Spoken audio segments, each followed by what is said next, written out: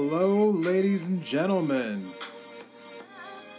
I am the host of Independent Thought. My name is Desmond Price. No matter where you are in the world, I want to thank you for giving me a few minutes of your day to hear my thoughts. As always, we have a great show for you today. Now here are our topics.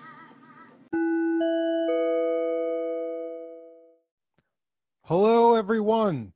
Welcome back to another episode of Independent Thought. I am your host, Desmond Price. Thank you for sticking with us and coming back for another episode. I know last week kind of ruffled a little bit of feathers, but I appreciate everyone who is still subscribed after last week. And to anyone who might be listening for the first time, I will hope that you will also subscribe. So in today's episode, we'll be talking about the stimulus package that is being proposed by Joe Biden, what exactly is in it, how it's affecting your life, why you should care.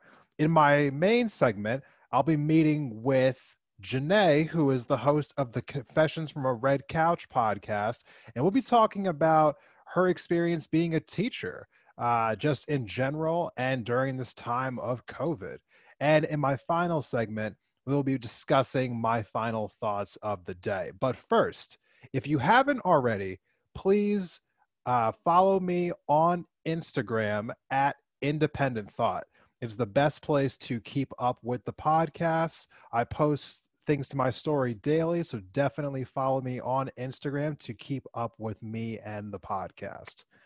So first, Joe Biden is about to take office. Now that Inauguration Day is right around the corner. As of today, the inauguration, as we know, is still scheduled for this week. You know, there were some doubts that it was even going to be held because of what the FBI is calling chatter online, that they were hearing that there might be certain groups who were thinking about storming inauguration, but they have stationed thousands of troops in Washington, D.C. Some are referring to it as looking like the Green Zone, which was basically what Baghdad looked like after U.S. forces kind of were able to run Saddam Hussein out of town.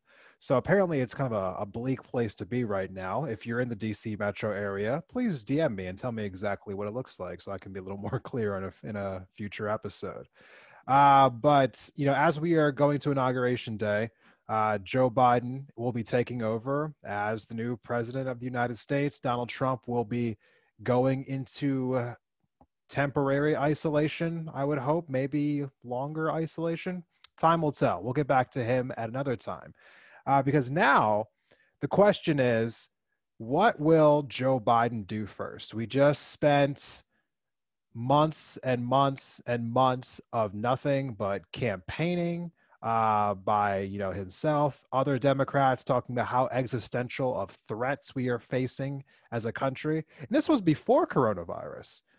And so Joe Biden has spent a long time now talking about all the challenges that our country is facing and what exactly needs to be done about it. And so now the question really becomes, what are you going to do now that you are in power? He's had a bunch of, generic ideas that he's thrown around, while he was transitioning, being the president-elect. But as of this past week, he unveiled his first real plan for what exactly it is that he's going to do. And so I decided to take a look at that plan and kind of break down the parts of it that I feel were the most impactful to all of our lives and kind of explain what you can expect from this $1.9 trillion package that Joe Biden says he'll be putting to Congress his first day in office. Apparently, he's going to be doing a lot of things his first day in office. He plans to abolish the Keystone Pipeline. He plans to reinstitute protections for DACA people here in the country. Apparently, he's going to roll back a bunch of Trump regulations. He's going to get rid of Trump's tax cuts. But apparently, he has a busy first day plans. But we're going to talk about the stimulus package here today. So there's a lot of things that are in it. So I'm not going to cover every single thing that is inside of the package, but I want to just break down about like 5 or 6 things here that I feel like are the most beneficial to just everyone in general.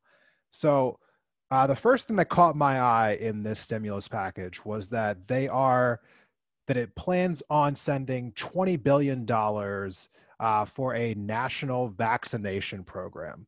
So Joe Biden his slogan on his national vaccination program is that he wants to administer 100 million shots in the first 100 days of his presidency, which seems a little arbitrary and a, probably a weird attempt to try to be catchy. But since we know now that the vaccines apparently take 2 shots before you're fully vaccinated, that translates into 50 million people, which is the goal, to be vaccinated within the first 100 days, or also known as the next 3 months. That's a pretty big swath of the population. We're talking about 50 million people in a country that has 330 million people, roughly. So we're looking at somewhere around like, 1/6, 1/7 of the population. That's a pretty big chunk. They do admit that it's pretty ambitious on their parts. They're also planning on apparently trying to launch, community vaccination centers and mobile units in rural areas to help just distribute this, even quicker.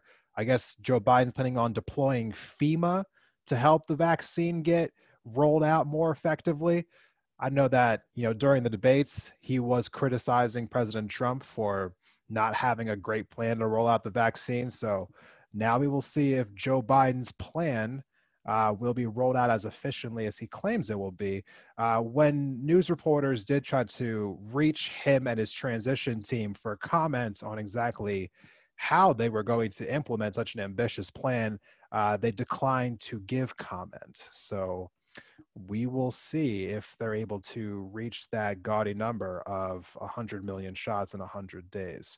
But on top of that, they are also putting money towards the restoration of the emergency paid leave, which I personally did not know was a thing, beforehand, because I think a lot of people could have benefited from this. But basically, what this says is that it guarantees up to 14 weeks of full pay from your job if you are forced to leave because you contracted coronavirus, or if you're quarantining while waiting for test results. And there's also in here 10 weeks of guaranteed paid family leave if you have to deal with, for any situations that come up with your children in regards to coronavirus as well. I know that paid family leave is something that those on the left, primarily Bernie Sanders, Elizabeth Warren, were definitely railing on our country quite a bit, saying that we are one of the only countries on the planet that does not guarantee paid family leave to people of our country. So that is apparently something that Joe Biden or his team are acknowledging and they're trying to rectify here. Again, I will be a little less critical in my tone once I see these things come down, more or less. I just learned over the years not to trust everyone's, game plan. I want to see exactly how it's rolled out, when it'll be rolled out, if it's rolled out. As of right now, these are just, plans. We'll see what happens when the bill actually gets to Congress, if it gets changed, so on and so forth. But on top of that, they're also planning on increasing the child tax credit. So for those who, have children and you do your taxes every year, you know that the government gives you money per child that you have. Typically, that number is $2,000 per child. They are going to increase that temporarily to $3,600 if you have a child under the age of 6. And for all other children, it'll go up from $2,000 to $3,000. And finally, there is also the earned income tax credit, which is basically just for everyone. Typically, that caps out at $538. They are increasing it from $538 to $1,500. So everyone can expect to be getting another $1,000 back on their tax refunds. Do a little happy dance if you're a person who does your taxes right now. A couple other things on here that are worth knowing. They want to increase SNAP benefits by 15%.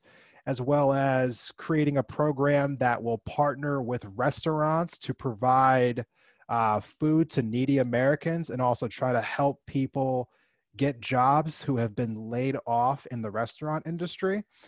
They were pretty vague about how exactly they want to do that, but I thought that that's a really influential thing. I know personally here in Missoula, Montana, there have been a lot of people that I know who have struggled in the restaurant industry. And I'm sure this is happening across the country, where those who just used to make pretty decent wages in the restaurant business. I mean, you can't dine in anymore in a lot of places. Deliveries aren't really flowing the way that they used to. A lot of people who work in restaurants are struggling right now. So any kind of aid that will help those people, I think, is incredibly beneficial. And so let's see here. Also, another $25 billion for rental assistance for households who have lost their jobs during the pandemic. I think that's great. I also wish that there was rental assistance for people who not necessarily have lost their jobs, but have had their hours cut due to the pandemic, which is another untold story going on right now. Because while there are lots of people who have lost their jobs, there's also lots of people who have just had their hours cut, extremely, and aren't able to make ends meet. So, which is what I think, part of the enhanced unemployment benefits are meant to kind of like bridge that gap a little bit, which is the next thing that's on this list. They are bringing the enhanced unemployment benefits up to $400 a week, which is still lower than they were originally at $600 a week, but it's better than they have been just in the last few months here. And those benefits will go through to September. So for those of you who are still using unemployment benefits or you're now using them for the first time, you'll be able to get whatever your state's offering you. And then on top of that, an extra $400 a week from the federal government. And they haven't also updated the requirements for it. So I know there were those of you out there who were either gig workers or independent contractors or self-employed. Apparently, all three of those categories are now included into this round of unemployment insurance. So that is a really good thing. Now, the last three things here that are worth mentioning, I think, are the big things. Um, First of which is the $15 minimum wage. So they are including this $15 minimum wage into this overall bill, which I think is a good thing, but it also depends on how it's rolled out. It doesn't say whether or not it would be an incremental rollout or if it would be just all at once. Just knowing what I know about small businesses, and which, granted, I'm no expert, but I would think that if you would ask certain businesses to go from a 7.25 minimum wage to having to pay their employees a $15 minimum wage right away, that might cause a lot of friction with a lot of small businesses. But if it's a gradual increase, I'm sure it could be managed. The thing that I really appreciate on here, though, which I'm really surprised by, given who this bill is coming from, is that they also, alongside of wanting to make the minimum wage $15 an hour, they also want to end the tipped minimum wage so that people who make tips no longer have a different minimum wage than people who, don't make tips. And if you're not familiar with this, if you are a server or someone who works for tips, your minimum wage has always been extremely lower than everyone else's. I know there's certain states where the minimum wage might be $11 an hour, but if you're a tipped employee, you only make like $2.15 an hour. And your tips have to bump you up to what the minimum wage is. And if it doesn't, then your job does. It's a whole scam. I really am disgusted about how it came along and how it's been used against people all over the country. But that might be another discussion for another day. But this package wants to get rid of the tipped wage altogether. And also the sub minimum wage, which is used for people with disabilities. So currently, right now, if you're a person who with a disability in America, companies like Goodwill will pay you somewhere along the lines of, like, I believe it's 25 cents an hour. because legally they're allowed to because you're a person with disabilities. And so this package would seek to end that as well, which in my opinion is a very good thing. I'm very much in favor of this. I'm not sure why it took until this moment in history for someone to realize that that needed to be fixed, but nevertheless, good. So finally, what we're coming to is the stimulus payments. So Joe Biden has been talking about how Americans need a $2,000 check. Raphael Warnock and John Ossoff, the two senators who just got elected in the state of Georgia, both ran on this idea, saying that if you vote for me, you will get a $2,000 check. And in this bill, they are not providing a $2,000 check, but rather a $1,400 check. And they're telling you to add that to what you just got from the last stimulus package that got passed, which was a $600 check. And when you add those two things together, you just get $2,000. Listen, I'm not going to be mad at somebody for sending out a $1,400 check, but this is really simple. If you're already spending $1.9 trillion and you promise the people of America that if you got elected, if you got into power, you'd give people $2,000, just give them $2,000. Why are you making this complicated? Like, why do the roundabout thing where you're like, oh, well, if you take the last check and you add it to this one, and just like, well, oh, yeah, of course. And if you take, like the last check and you add it to the first one that we got, then all you need to do is give us $200 and then we'll have, $2,000 altogether between the three. You're like, there's stop doing this. Stop doing this. This is a really dumb thing to put into this bill. Just give people $2,000. You're already spending 1.9 trillion. You're not asking that much more to tack onto this bill. This is really stupid. $1,400 checks, it just doesn't make any sense. Don't run on the message of $2,000 and not give people $2,000. Rants over. So the last thing in this bill is $170 billion to K through 12 schools and colleges so that they could either reopen safely if they want to or facilitate remote learning. I guess they're leaving that up to the state by state so that they can decide whether or not they want to use that money for remote learning or to reopen safely. They didn't really go into detail about what reopen safely means. So this will go into a little bit more of the topic for the guest that I'm going to have here today, because my guest is, a current school teacher. So I'll be talking with her about some of the challenges she faces as a teacher. So I am all for any and all money that we're giving to these schools to kind of help them kind of like transition through this time of coronavirus, because teachers are not getting enough credit for what they have to deal with right now. If you know a teacher, please thank a teacher, because they, are going through some hell right now.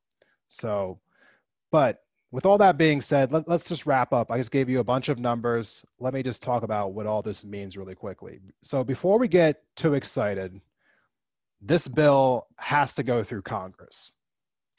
And that's where the hangup is for me. It'll go through the House because the House is still controlled by Democrats. But the way that the Senate works is that, as of right now, with a bill like this, if you try to pass it through what they call regular order, you need 60 votes in the Senate. So the Democrats amount for 50. So that would mean that they would need 10 Republicans to vote for this to all pass. Now that's if you want to go through what they call regular order. Apparently, there's a way to not do what's called regular order. There's a way to pass this bill through what's known as budget reconciliation. It's a special term that's being used, and I guess as of right now, Joe Biden's not trying to get the bill passed through budget reconciliation because, no one really knows, honestly. He's been asked about it. He hasn't given a real answer on it. Some people think that maybe he wants to do it this way through this regular order process because he said he wanted to work with Republicans. So as his attempt of trying to work with Republicans, In one way, if you do it the regular order, it can go through faster. So some people think that maybe he's doing this because he wants to get this to people as quickly as possible. So if he can get Republicans on board, it's the best case scenario because everything in this package can get out to the American people more quickly. And there's some cynical people who think that maybe he's doing it this way because he wants the package to fail and then blame the Republicans for why it failed. However, there is a secondary way to pass this bill, and it's called through budget reconciliation. And the benefits of this are, one, if you pass it through this way, you'll only need 51 votes, which the Democrats currently have because they have a tie-breaking vote with the Vice President Kamala Harris, and it cannot be filibustered. And when you do something through budget reconciliation, the only person who has true power over what's in the bill is the chairman of the budget committee in the Senate, and that person has the name of Bernie Sanders. So he would be directly in charge of overseeing what exactly is in the bill before it's voted on. So the only downside to this apparently is that if you do try to pass a bill through budget reconciliation, that apparently it's a much longer process, but it's unclear from what I've been reading exactly how much longer that is. So hard to say exactly where this package stands. I think we'll all know a little bit more in the next couple of weeks here, but I wanted to lay all that out so that everyone kind of knows exactly where the money's going, how you can benefit on it, and what exactly the drawbacks might be. So over the next couple of weeks, I would just encourage you all just to stay up to date with this, because the Democrats have been talking about everything that's been wrong in this country for the last couple of years, and I'm with them. There's a lot of things wrong with this country, but the last thing that I want to see is for them to finally have a chance to do something good and to virtue signal and say, look, all the things we tried to do, and then do bonehead moves to which things can't get passed, like trying to work with Republicans, and then blaming it on Republicans, and then saying that oh, see, we tried to fix things, but we couldn't. It's those damn Republicans' fault. So I'll be keeping an eye on all of this to see if they actually genuinely want to get things done, or if they're going to try to find ways to, kind of get things done, but then blame it on the other side. So stay tuned for that. And when I come back from the break, I'll be joined by my guest for this week. Stay tuned.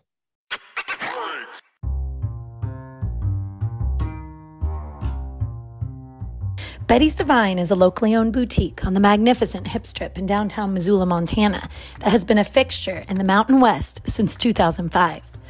We have a fondness for vintage-inspired clothing, shoes, and accessories for humans, as well as the real deal found in our vintage department, Divine Trash. Betty's Divine presents a snapshot of Northwest styles with an emphasis on street, skate, surf, and rock and roll culture, as well as Americana classics. Alongside a radical selection of clothing, Betty's Divine offers a damn fine array of shoes, jewelry, records, and accessories to satisfy any taste, whatever your age or vibe. You can count on us to prioritize financial, social, and environmental responsibility without sacrificing the look. Visitors enjoy a lovely atmosphere, dreamy tunes, and the best customer service in the West, and you can shop us online at bettysdivine.com.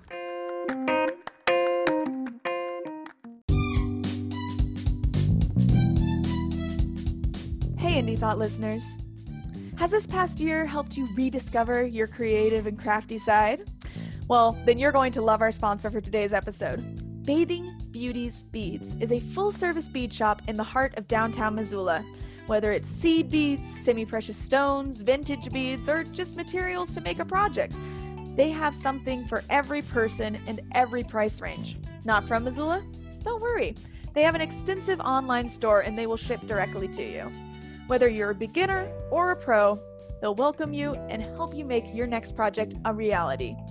You can find them online at Bathing Beauties Beads on Instagram and Facebook, or at bathingbeautiesbeads.com. And don't forget to use offer code INDEPENDENTTHOUGHT at checkout to save 15% on your order.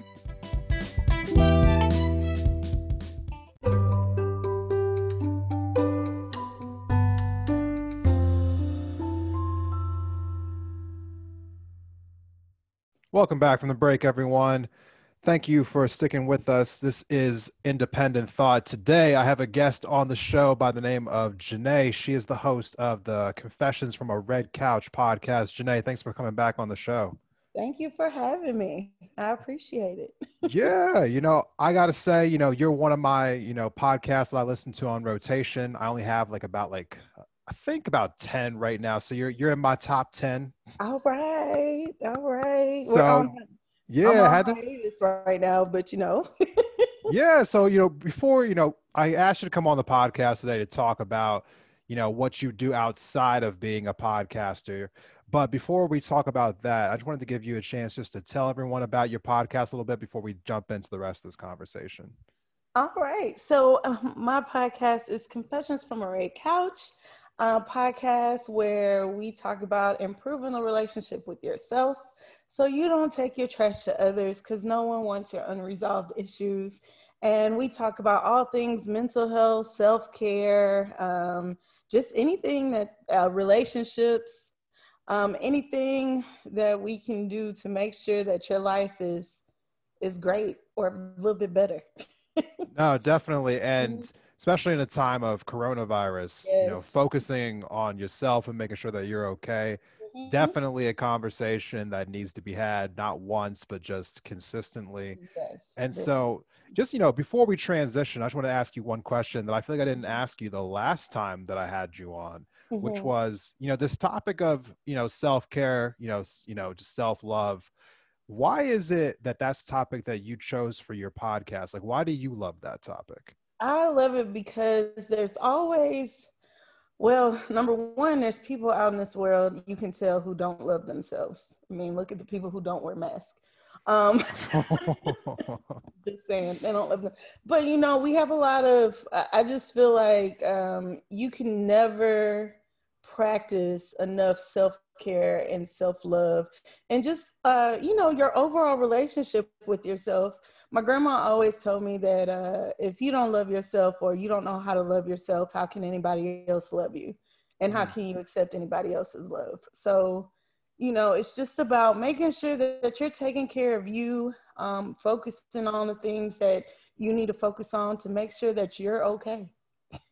absolutely. Mhm. Amen to that. I strongly, support that whole idea. For anybody out there who is not currently, please go check out her podcast, Confessions from a Red Couch. I will have the link to the podcast in the episode notes. Go check that out. But the discussion for today is about what you do outside of the podcasting world. Yes, And that is, you are a high school science teacher. I am. I am. Yeah, High school thank science. you for doing that service for the community. Teachers do not get enough credit in our society, in my personal opinion. So thank you for that. You're You know, welcome. when we come into this discussion, though, what made you decide that you wanted to be a teacher in the first place? I actually went to school I was pre-med, and then I decided I did not want to see kids suffer because I wanted to be a pediatrician. So I wanted to continue to work with children. But then come out, I guess it was my junior year, I knew I didn't want to see kids suffer like that, with illnesses and everything. So I was like, well, what else could I do? So I kind of floated around a little bit and became a teacher, found a really fast tracked master's program. And I got my certification and my master's degree in I think it was 15 months, a year and a half. Okay. Yeah. And what was it about, the science in particular that drew you Mhm. into that? Did you set out to be a science teacher, or did that just kind of happen as you decided to go to school to be a teacher? I've always loved science, and I knew that if I wanted to be a teacher, I wanted to be a science teacher just for the simple aspect of kids representation. I wanted kids that look like me to say, hey, if she's good at science and math, then maybe I can too. I can be the same way. Just representation for the kids that I was teaching, letting them know that, hey, it is okay. You can be a Black woman or African American boy, young man or whatever, and you could be good at science and math. It's okay. Now, I've had you on before. You told me you live in like the Houston, Texas area. Yes. When you were growing up, in and around that area, did you see a lot of people who looked like you who were teachers, like in science or just in general? I did not. My first Black science teacher was in high school, actually. My freshman year and then my sophomore year, my chemistry teacher, she was actually from the islands. And Okay. so I didn't, like, when it came to seeing representation, I didn't see another science teacher until I got to high school, like my former, that time around. And I was like, okay, so we are science teachers. It wasn't it wasn't about not seeing African American teachers, because I come from a family of educators. I just knew, just seeing somebody that looked like me in the classroom, I was like, oh, maybe they'll I don't know. I could relate to them just a little bit more. Just a Right. little. So I've heard some people say that, representation is overrated. I personally don't agree with that. I mean, do you think that it has an impact on your students? Like, do your Of, students seem of more inspired by the fact that you're a teacher, a Black woman? course it does. I've had plenty of kids. So I've worked in different levels of school. So ones that were Title One, which means that we have a lower socioeconomic status, to ones that are, to the one that I'm in now that's very well off. And I've had several students who go on to engineering, who I've had as students, engineering and nursing and all that stuff, because they saw me in the classroom and was like, hold on, so you gonna be my teacher this year? And I'm like, yes, I'm your teacher. And you're gonna teach me physics? Yes, I'm gonna teach you physics. And it's just kind of sort of like a mind-blowing thing, like, and she's good at it too. Yes, I'm good at it. You're going to learn, you're going to get it, and I'm gonna make sure about it. And so it's always good to see, those students who tap into something else, something that they never thought they could do. And they Yes. go out and they're like, okay, well, if Miss Strickland was good at, teaching me physics, I could definitely go into engineering. I could definitely be a doctor, nurse, whatever. I could go into any STEM field that I want to, because representation. So it's very important, very highly important. Yeah, and you know what? I cannot echo that enough. I think that, in a time where some people roll their eyes at the phrase, I think representation does matter. I'm It glad that, there are people, in your area who are able to like see themselves in a different professions. But, does. we have heard from an outside perspective, I'm not a teacher myself, that there are a lot of challenges with being a teacher, with being asked to do extra duties that are outside of the 9 to 5, like kind of like the work time, and just restrictions with curriculums and with the budget. What are some of the challenges that you have faced being a teacher? Like just things that you felt like kind of like kept you from being able to do the job the way you would more want to do it? It all I'm saying this and I'm gonna say it again. It just depends on where you're at and the support that you're getting. For a while, my first, how many years in education? About my first 8 years, eight? No, I don't know. I've lost track. But my first part of me being in education, like I said, I was in the Title One schools, so lower socioeconomic status children who they were on free or reduced lunch, which means, they had other things to do, or they didn't have enough money to get what they needed to get, or the resources. And the hardest thing about working in those type of schools is they want to jump on the bandwagon of everything that they think will get those children to learn, Mm. besides focusing on, hey, let's make sure they ate some food, they've eaten, they've gotten enough sleep, and maybe they'll be able to learn. But, it's just always something to jump on the bandwagon to get test scores up higher, or, whatever, as opposed to where I am now, because the demographics different. It's a higher income bracket. So Yeah. these kids have all of their resources met. So it's a lot more freedom for the teachers to teach, rather than it is with the lower socioeconomic status group. And it's kind of, I don't think it's fair because it restricts the creativity that the teachers can have for those students to meet their needs. And they really need it. You know, the ones from who I've had students who, like I said, they've had jobs where they have to help pay the bills in the house, or, you know, they're taking care of their brothers and sisters and trying to get food together to feed them after they come home from practice, track practice, or some type of extracurricular event. And they don't need like all this writing on the board that tells them what they're going to learn and all that stuff. They don't care about that. They just want to make sure that you care about them, so they, you know, and they'll do whatever. If they see that you care about them, they'll do whatever you want them to. Okay. But, and you know, it's not enough freedom, and that's a shame. Whereas the other group, you know, the higher economic status, they don't need, I mean, it's just a lot of things. It's just the freedom of teachers. You know, Okay. sometimes teachers just need to be able to meet the needs of their students where they're at, instead of the state telling them what to do and how to do it. Okay. So, you know, what you're saying is, you know, just like kids who live in, I guess, like more impoverished areas, you know, just being in these just like poor neighborhoods, Right. they are just basically trying to like teach them the same way they teach kids in these richer neighborhoods, but these kids in these poorer neighborhoods, they don't really have the same kind of like things available to them when they're outside of the school, so it makes it hard Yeah. for them to concentrate when they're in school. Yeah. You know, It's not even, let me say this. It's it's not that. It's just, how can I say this? There's more freedom when kids have more resources for teachers. There's more freedom to teach and create than it is for the teachers who are teachers the lower socioeconomic group. okay. Yeah. There's Yeah. more freedom because the kids who have more resources, they can go out and, you know, you could tell them, hey, go research this when you get home and then come back in.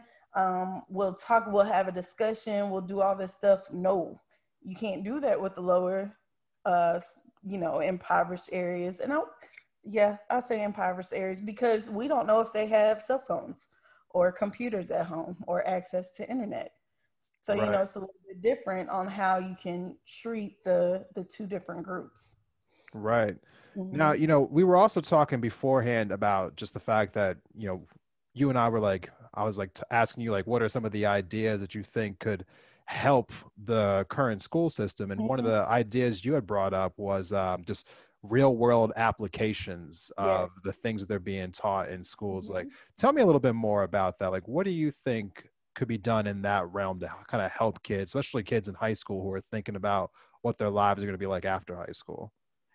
I really feel like technology needs to be used more in the classrooms. You know, if uh, right now, and where we are now is a great example because, you know, we have kids who are online learners and in class learners. But I feel like every student, you know, it doesn't matter where you come from, should be issued a laptop or a Chromebook or have some access to technology. Because when they think about it, what do we use on our jobs? Do we use pen and paper anymore for real? No, we don't. No, we don't. And so, in order to keep up with the times or what they need to do outside, they should have more access to technology. They should be, you know, it should be uh, it shouldn't be a privilege. How about that? It shouldn't be a privilege to have technology. I feel like all students should have access to it. Um, what else do I feel? And as far as real world, I tell people I probably would be out of a job saying this because I teach physics and chemistry. Who all is going to need physics and chemistry outside of, you know, high school? Like, who's going to really need that? Like, why do they need to know that? So instead of teaching like physics and chemistry the way we do now, we should teach it, especially chemistry. Like, if you're going to go into an industry job, oil and gas is big here. Let's make chemistry, you know, a part of their training if they're going to go into oil and gas. Let's implement, you know, teach them some of the things they're going to need to know when they go into that industry. So, Right. No, and that totally makes sense. You know, it's one of the things that you kind of hear when you leave high school is like, why are there not more, real world applications that Exactly. are just kind of like attached to some, like classes in high school? Like, why aren't you taught how to do your taxes? Why aren't you Yeah. taught how to like manage a bank account? Why aren't you taught, just like what exactly, like I mean, even just what exactly do you need to know once you get out of this space? Because not everyone goes to college. No, exactly. Yeah, and so I think, our current system's kind of set up so that like there are gaps left that people just assume will be filled in college, but not Mhm. everyone's going to college anymore. But, just kind of rounding off this conversation here, it would be hard to have a conversation about teaching in this age without talking about how coronavirus has impacted it. And I Ooh. just wanted to ask you, like, as someone who's been going through this, what has it been like being a teacher during this time? It has been very stressful. I am exhausted, just as all the other teachers are. This season has really taught me boundaries because at one point I was checking emails and answering emails at 10 o'clock at night and having to wake up early the next morning to be in the classroom. And so, y'all be real kind to teachers right now. We were, as my doctor told me, we were put in a position of being frontline workers and asked to do it. you know? Right. So just be kind to us. It has been rough. I have um, I have had when I talk about my podcast about mental health and self-care, I've had to, kind of up my game on my mental health and my self-care because I was getting burnt out. So it's just really hard. We're having to juggle with um, making sure kids are online who don't want to be online and who really don't want to be at school. So we Right. have to, make sure that they're successful as well as the kids who we're teaching in class, as well as making sure the classrooms are disinfected and making sure everybody's wearing masks and keeping everybody 6 feet away while teaching our content and How's that been going though? Have videos. people been were like responsive to the whole like social distancing, masks on? How's that been going? No, these are kids. Kids don't understand they have to be 6 feet apart from each other. They want to hug each other all the time. it's, it's crazy, or be in each other's faces like they don't know. So it's kind of like a fight. So the big thing is that we're trying to make sure of our biggest thing is making sure they wear their mask properly because they will wear them underneath their nose, or they'll pull it down and take a drink of water and won't pull it back up on purpose.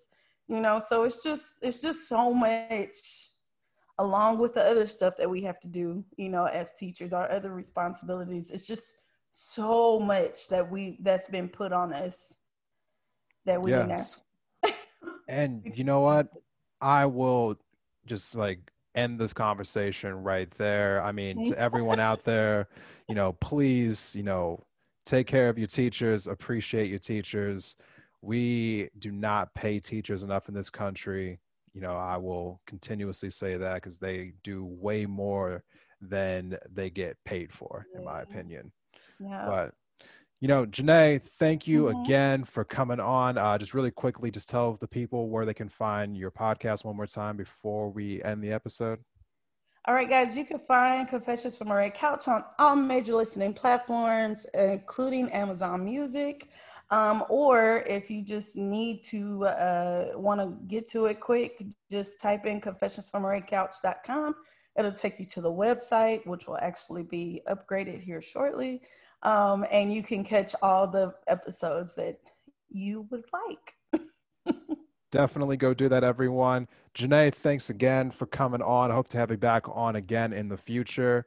For everyone else, I'm going to take one final break and I'll be back with my final thoughts right after this.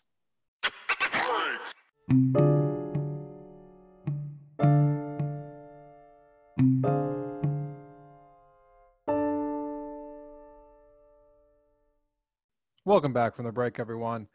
Thank you to everyone who stuck through this episode with me. If you haven't already, please subscribe to the podcast. And if you are able to, please scroll up into the episode notes and click on the support link. It is through support donations that I am able to continue to bring independent thought to you. So that is very much appreciated for those of you who have donated to the podcast already. So, final thoughts of the day. First, I want to thank my guest again, Janae, from the Confessions of a Red Couch podcast. I always appreciate you coming on. This is the second time that I've had you on the podcast. I definitely love your podcast, so thank you for gracing mine with your voice, and for all the work that you do as a teacher. Especially after talking with you, during this conversation and conversations we've had in the past, I know that it's a trying time for everyone in your profession right now. So thank you for the work that you're doing. I just want to quickly, before this episode ends, address some of the things that I shared this week on Instagram. For one, the armed protests that are apparently happening at all 50 state capitals this week. I have heard that since I posted that earlier in the week, that a lot of that talk has died down, as the FBI apparently is very much aware of what's happening, and they are apparently taking steps to prevent any kinds of demonstrations from getting out of hand around the country. So I think that we can all kind of relax a little bit on any kind of violence erupting on that front.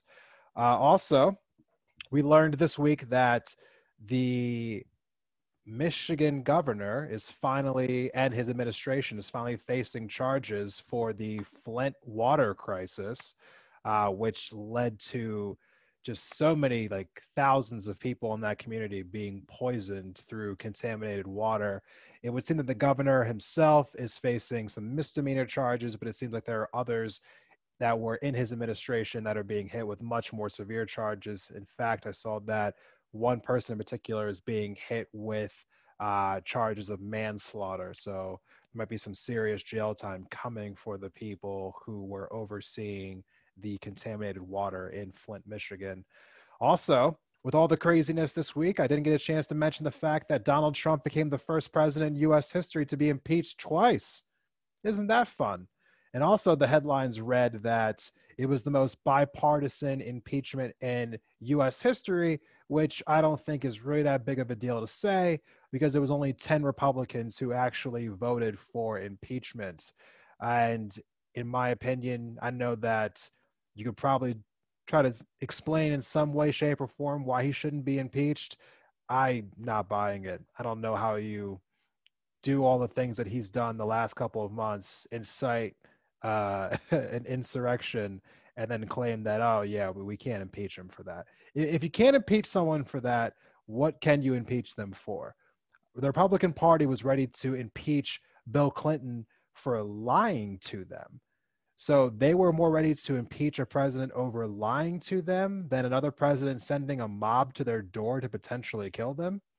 Where are the priorities out here? And also, I shared with all of you the new fun that is Marjorie Taylor Greene. And by fun, I don't actually mean fun, I mean a headache. I'm sure that she'll be a congresswoman that we will be seeing a lot of because, well, she's not afraid to put her voice out there on the most ridiculous things that you heard of. I'm going to do my best not to continue to keep posting about her because I'm sure it'll be tempting because she's going to keep saying crazy stuff, but it's going to be hard for me not to. I cannot believe that she is legitimately a QAnon supporter. I can't wrap my head around how someone like that made it in Congress. But anyway, let's end the episode on a more positive note.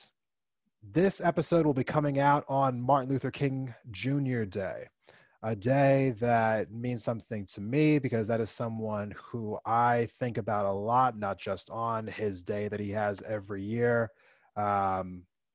His push for equality, his push for justice, and someone who was willing to give literally everything that he had for his cause.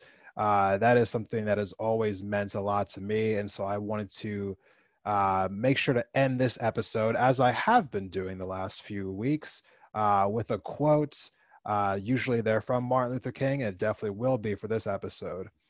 And that quote is, "When you are right, you cannot be too radical. When you are wrong, you cannot be too conservative." And so I will just say to all of you, if you have something that you are really passionate about, go and pursue that. Just live your truth. Go and do whatever it is, that thing that you've been wanting to do, or you want to do more of, or you want to put more time into. Go do that. And if you are feeling trepidatious, you're feeling like you don't know enough, it's okay to be conservative and take a second to figure out more information about what you need to know. So, to everyone out there, thank you for listening to this episode of Independent Thought. I hope that I will see you all again on the next episode. Until then, Trump's no longer the president.